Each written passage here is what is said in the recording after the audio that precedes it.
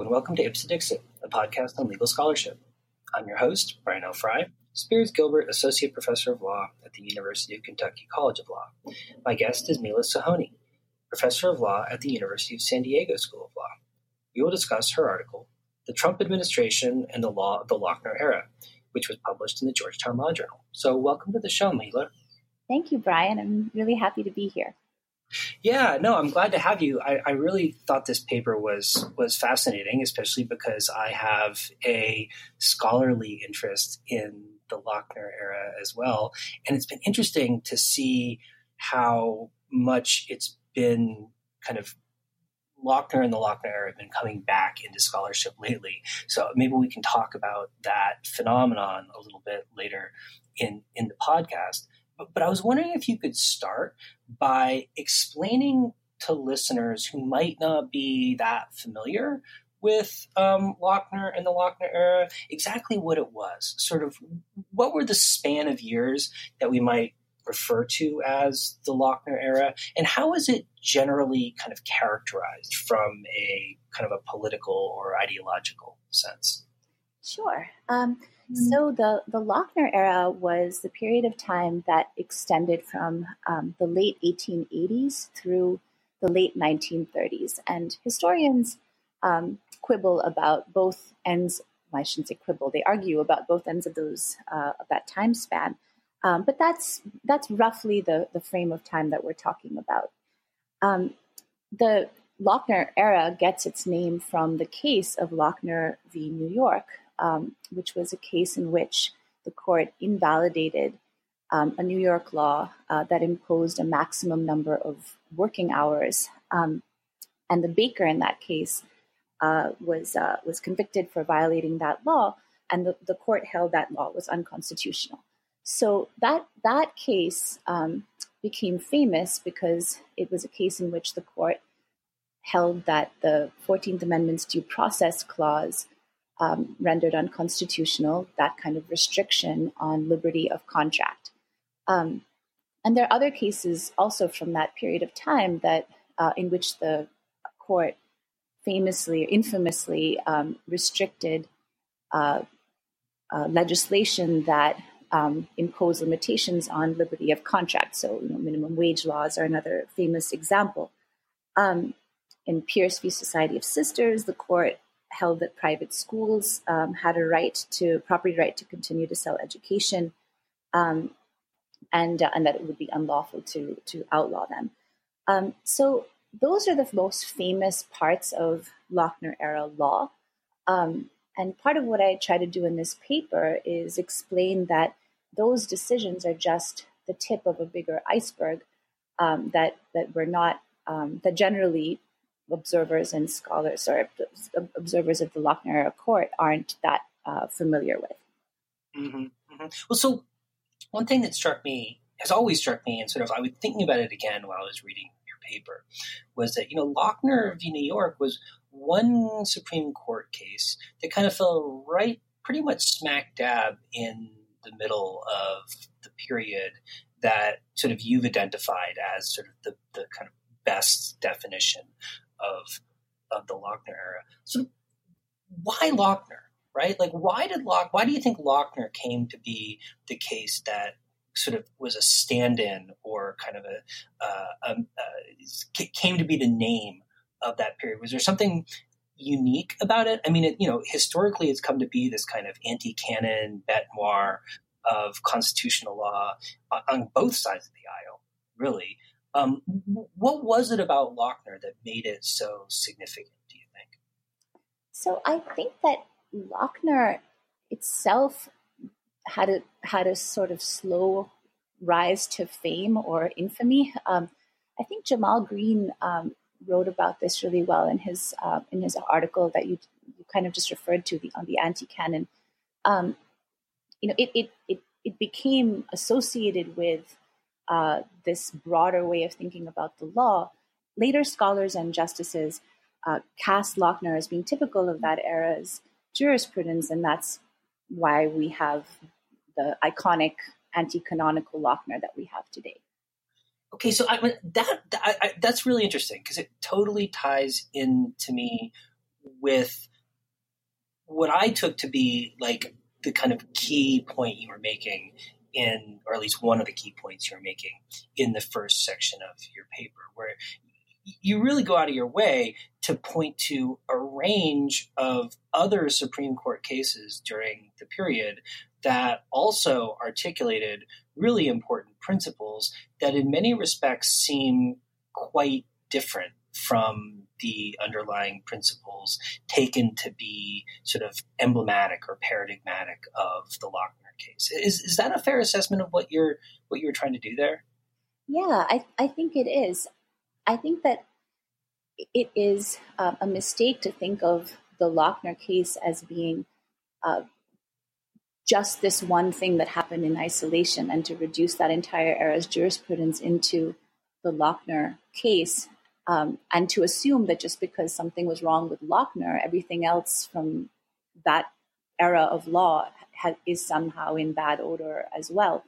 The Lochner decision was one piece of the court's broader decision making, and a lot of the other elements of doctrine that the court developed in that period are still part of our law today.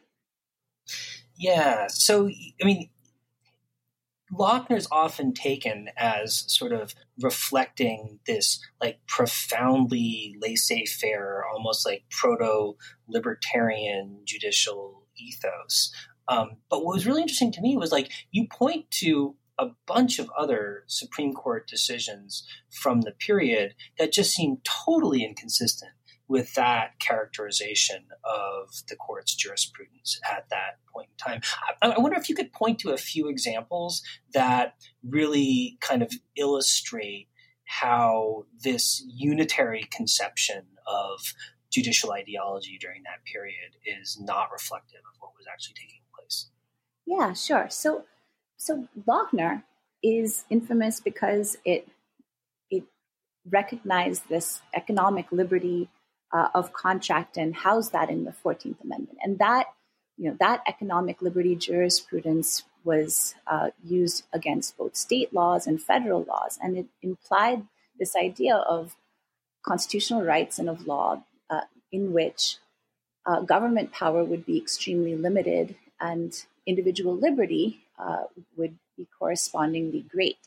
But in other areas of law, in particular in the realms of immigration and in foreign trade, the court's jurisprudence had the opposite shape. So the court in this period, through the immigration cases, the Chinese exclusion case and other cases in that line, recognized vast power in the federal government to regulate immigration and to provide for deportation and for summary proceedings for exclusion. And it gave us the plenary power doctrine in immigration law. In the realm of trade, the foreign trade, the court in this period upheld vast government power, and in particular executive branch power, to impose tariffs and to restrict the entry of goods from abroad. So in these foreign-facing realms of immigration and trade, the Lochner-era court adopted a view of individual rights and of government power that was exactly the inverse of its view of those concepts in the domestic realm. Instead of embracing individual rights and suppressing government power, the court in the immigration and trade realms expanded government power and limited individual rights. And this is the full picture of Lochner-era law. It's a type of law in which individual rights domestically are great, and government power domestically is cabined and restrained. But as soon as you get to the water's edge and are dealing with matters of immigration and trade, the government has plenary authority. Yeah, I mean, I felt like you were consistently sort of identifying almost these dialectics in jurisprudential or ideological approach depending on the sphere in which the government was acting. Like there was sort of like this differentiation between private and personal and public and governmental, and between kind of domestic power and foreign power, and how the court would conceptualize the government's ability to act kind of almost diametrically differently in those kind of dialectically related circumstances. Yeah, I think that's a good way to think about it. I mean, the idea of there being these different spheres with different boundaries was a kind of animating underlying idea of many of these doctrines and cases. The upshot of it all was that you had disparate patterns of government power depending in what sphere you were operating. The Lochner era court,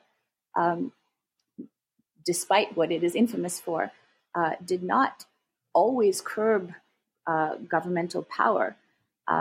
Instead, the jurisprudence here had these two countervailing impulses depending on the type of government power at issue. Domestically, it would curb it, but in contrast, in the realm of immigration and in foreign trade, the government would have vast power, and national sovereignty was plenary. Okay, so then in the second kind of half, as it were, or second third maybe of the paper, you shift your perspective to look at the current Trump administration and point to certain analogies or kind of similarities between the sort of practical on-the-ground approaches that the Trump administration has been taking to certain questions of government authority and when regulation is, desirable or not, and kind of point to ways in which it rhymes with or seems to resemble in some ways the decisions that were being made during the Lochner era. And I wonder if you could just, point to a few of the kind of clearest, most most kind of paradigmatic similarities that you identified. Yeah, so this administration has embraced ideas that have not been always consistently associated with one party or the other. So it has embraced these small government laissez-faire tenets in its attitude towards federal law and federal regulation, and you can see that with respect to its stance towards the Affordable Care Act and towards net neutrality, towards deregulation, generally the deconstruction of the administrative state. So that's its domestic-facing agenda. With respect to the foreign realm, in contrast, the Trump administration has embraced a big government view, a view of nationalism and of protectionism. And you can see that through the administration's embrace of tariffs, and most notably, of course, in its stance towards immigration, where it has emphasized plenary power and unlimited power to deport, exclude, and alter immigration rules. So this juxtaposition, this combination of small government laissez-faire on the one hand, but extremely big government nationalist and protectionist ideals on the other, is, I argue in the paper, consonant with the view of government and of rights and of sovereignty that was articulated by the Lochner era court. Okay. Yeah. One thing that struck me about that comparison was that, of course, the Lochner era is a way of talking about a period, like a long period of Supreme Court history and sort of characterizing the sort of general tenor of the court over that period of time. Whereas, of course, when we talk about the Trump administration, we're talking about a executive administration that's relatively young as of yet, right? We're 3 years in or something like that. Oh God, it feels like forever.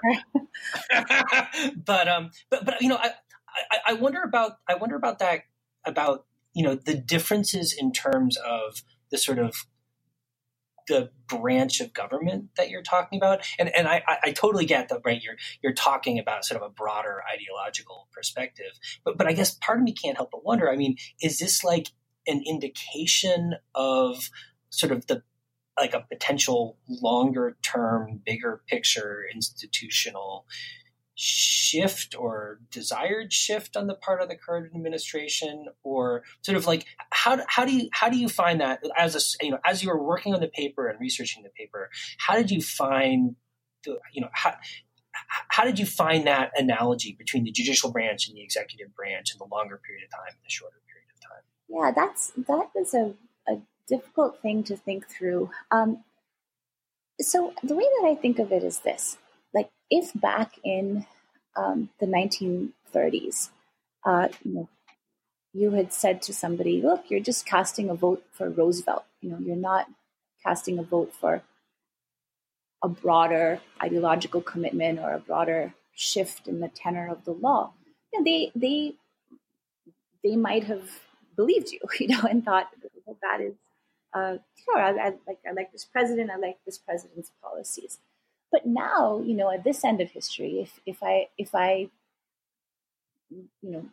were to say, well, the New Deal, that was just a political plan that was propelled by a particular president at a particular point in time, and all that happened during the New Deal was there was a political agenda that was implemented by a president, and it had nothing to do with law.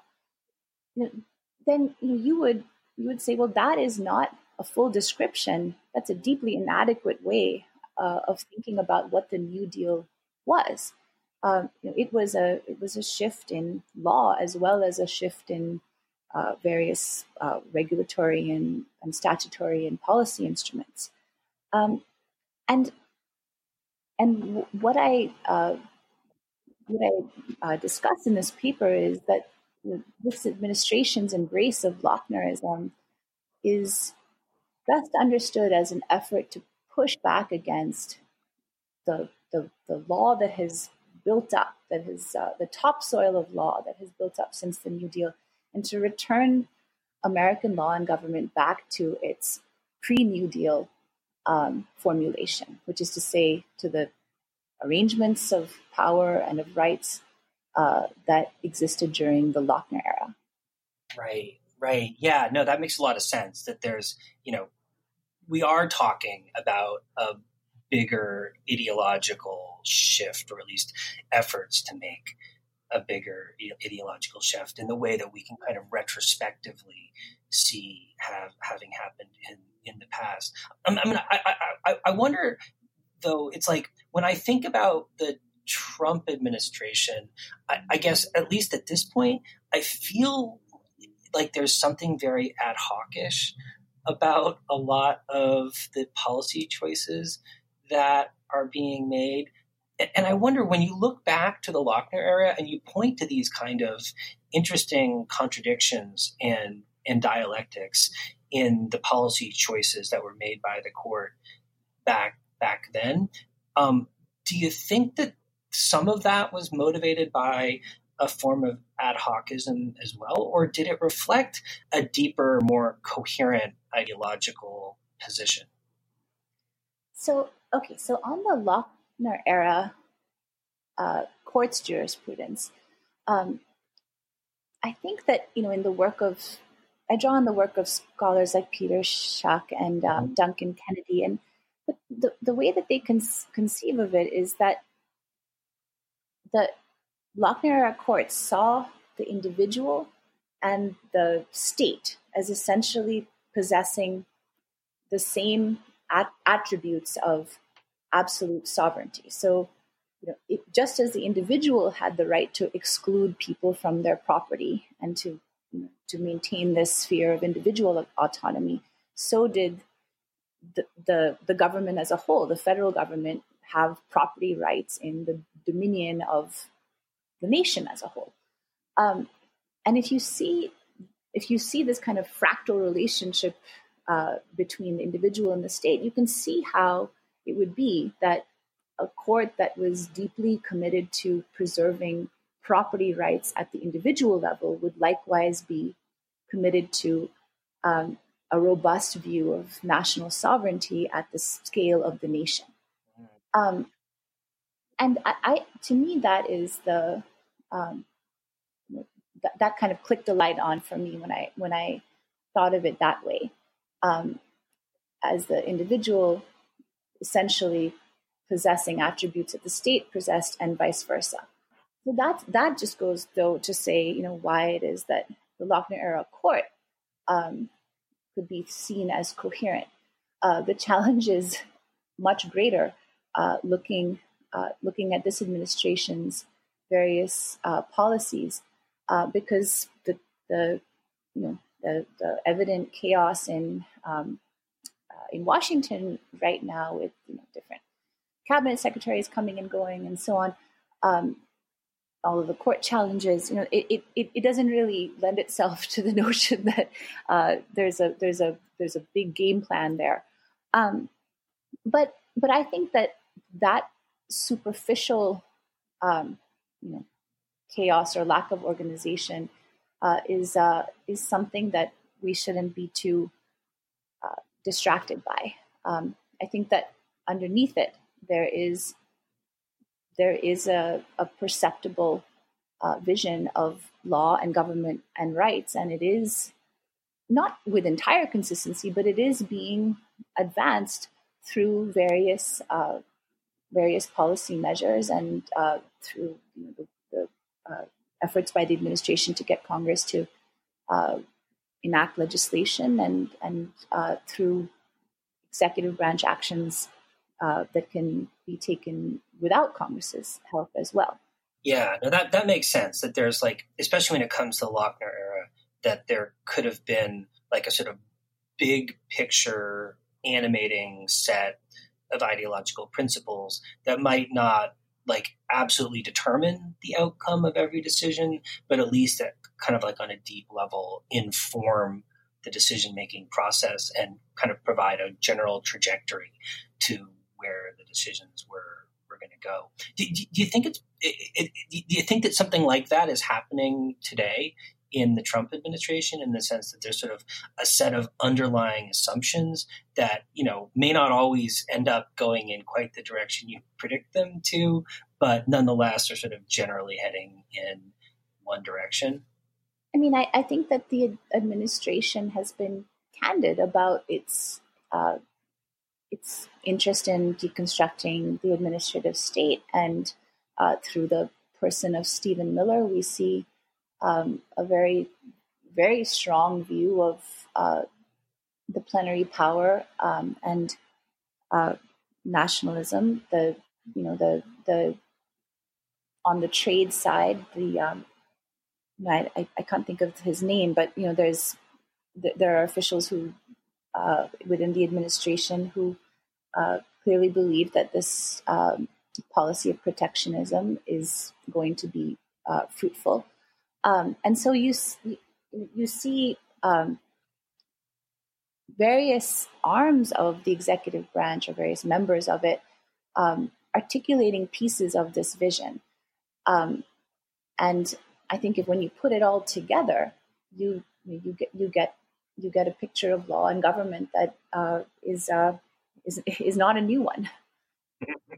Yeah. Well, so you draw a lot of provocative analogies between this sort of big picture ideology of the Lochner era and a lot of the kind of big picture decisions that are being made today. Do you see any discontinuities as well? And if so, do they mean anything? Should they tell us anything? how should we look at differences as well as these kind of glaring similarities? Yeah, well, I try to be uh, candid about this at the outset.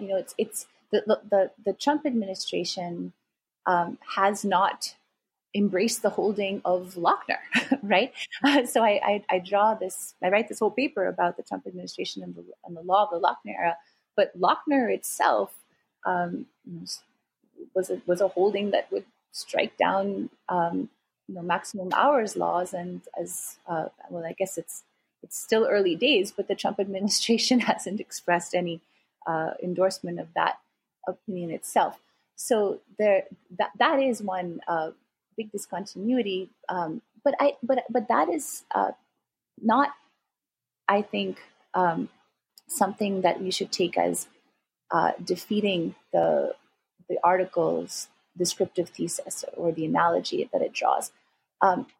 Even though it hasn't embraced Lochner, it was on the baker's side in, for example, Masterpiece Cake Shop, which, as other scholars have noted, was a case that would inscribe within First Amendment law some of the same Lochner-esque liberty of contract protections that were earlier housed in the Due Process Clause. So it's like a Lochnerism by other means that the Trump administration sometimes embraces.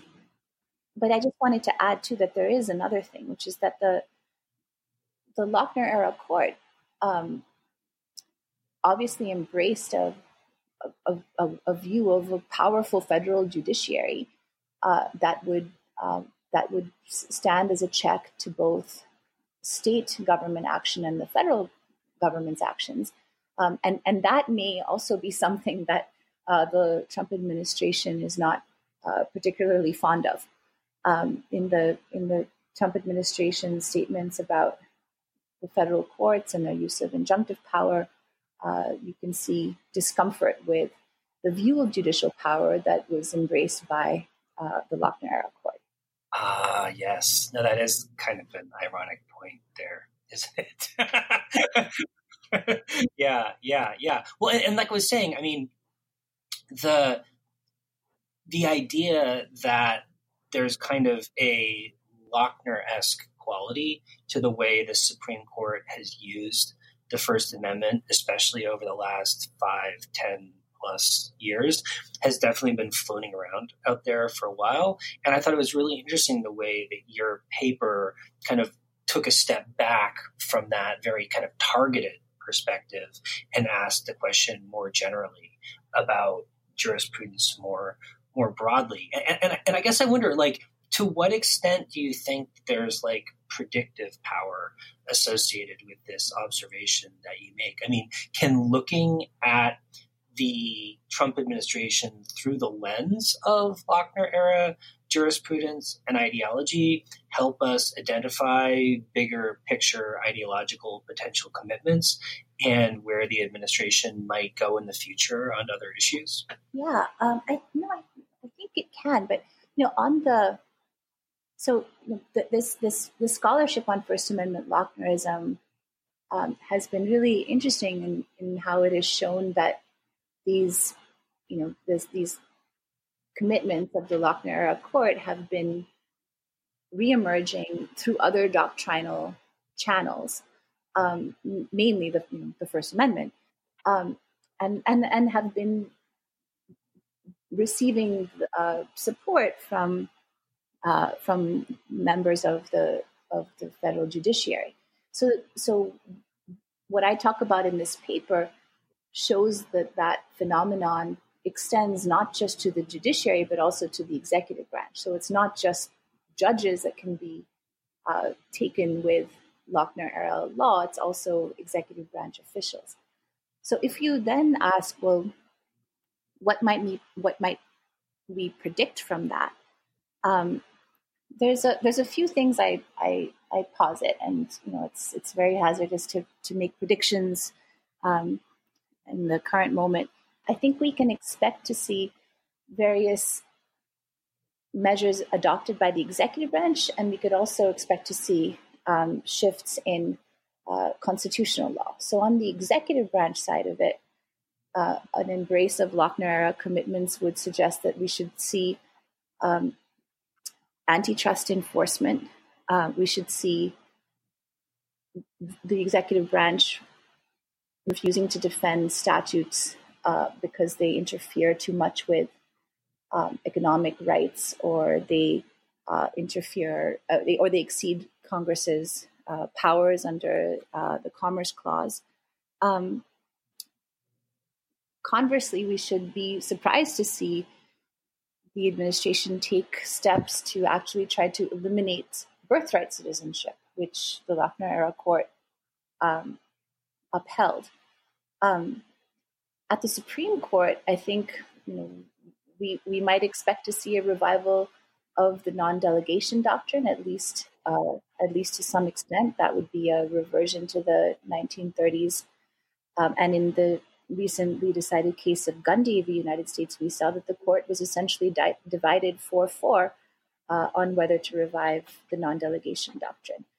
We would also expect to see the new justices appointed by this administration, or future justices it appoints, endorse broad views of the plenary power doctrine in immigration, and endorse presidential power with respect to restrictions on trade.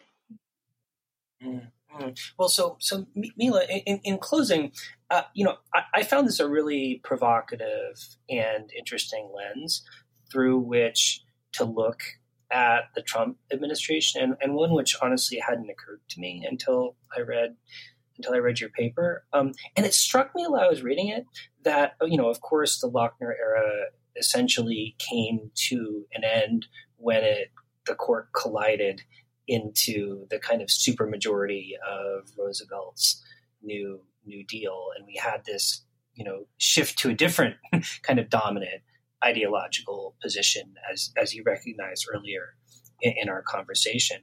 And I guess I couldn't help but think that, like, wow, it struck me that a lot of people sort of on the left today seem to also be harking back to some of these kind of older positions. And I think of things like, the people like invoking Brandeis and the idea of bigness and wanting to return to more regulation and kind of talking more about kind of big picture programmatic social policy. I mean, do you think that maybe similar kinds of lens makes sense for thinking about the opposition party now, and what might happen going forward if there's a shift in sort of the political center of gravity?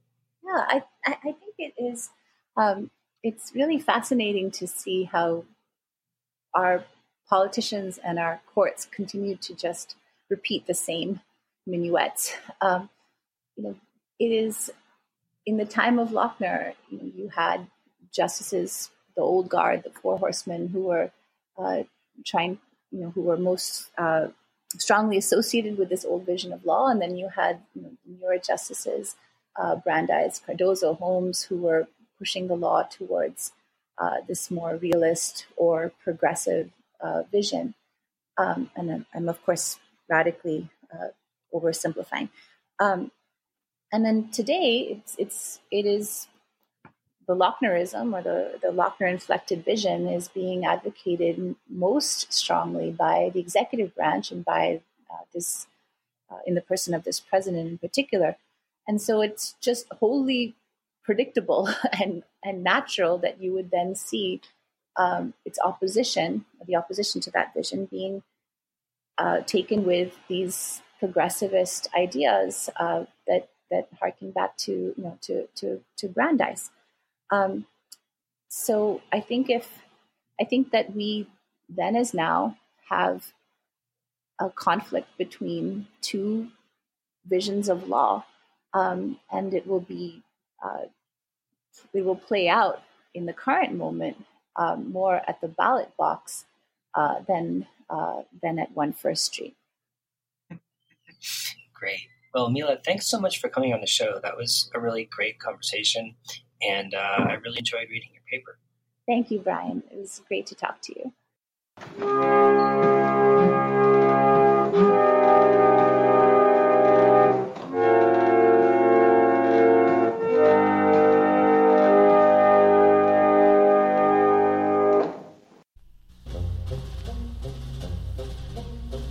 Just a few steps up the street, turn in at the white gate, up the red brick steps and down the hall through those swinging doors, and over to that breadboard, better known as Katie's Kitchen. And here she comes, Katie Forbes. And here's a deliciously different kind of bread called crusted breadsticks. You'll need 1 small loaf of French bread, 1/2 cup of melted butter, 1 tablespoon of Lea & Perrins Worcestershire sauce, and 2 tablespoons of sesame seeds. Cut the French bread into 8 lengthwise sticks. Melt the butter and stir in the Worcestershire sauce. Then brush the sticks on all sides with the butter mixture and sprinkle with sesame seeds. Bake in a 400-degree oven for 10 to 15 minutes until brown and crusty. Wishing you the most crusty crusted breadsticks. This has been Katie Forbes in Katie's Kitchen.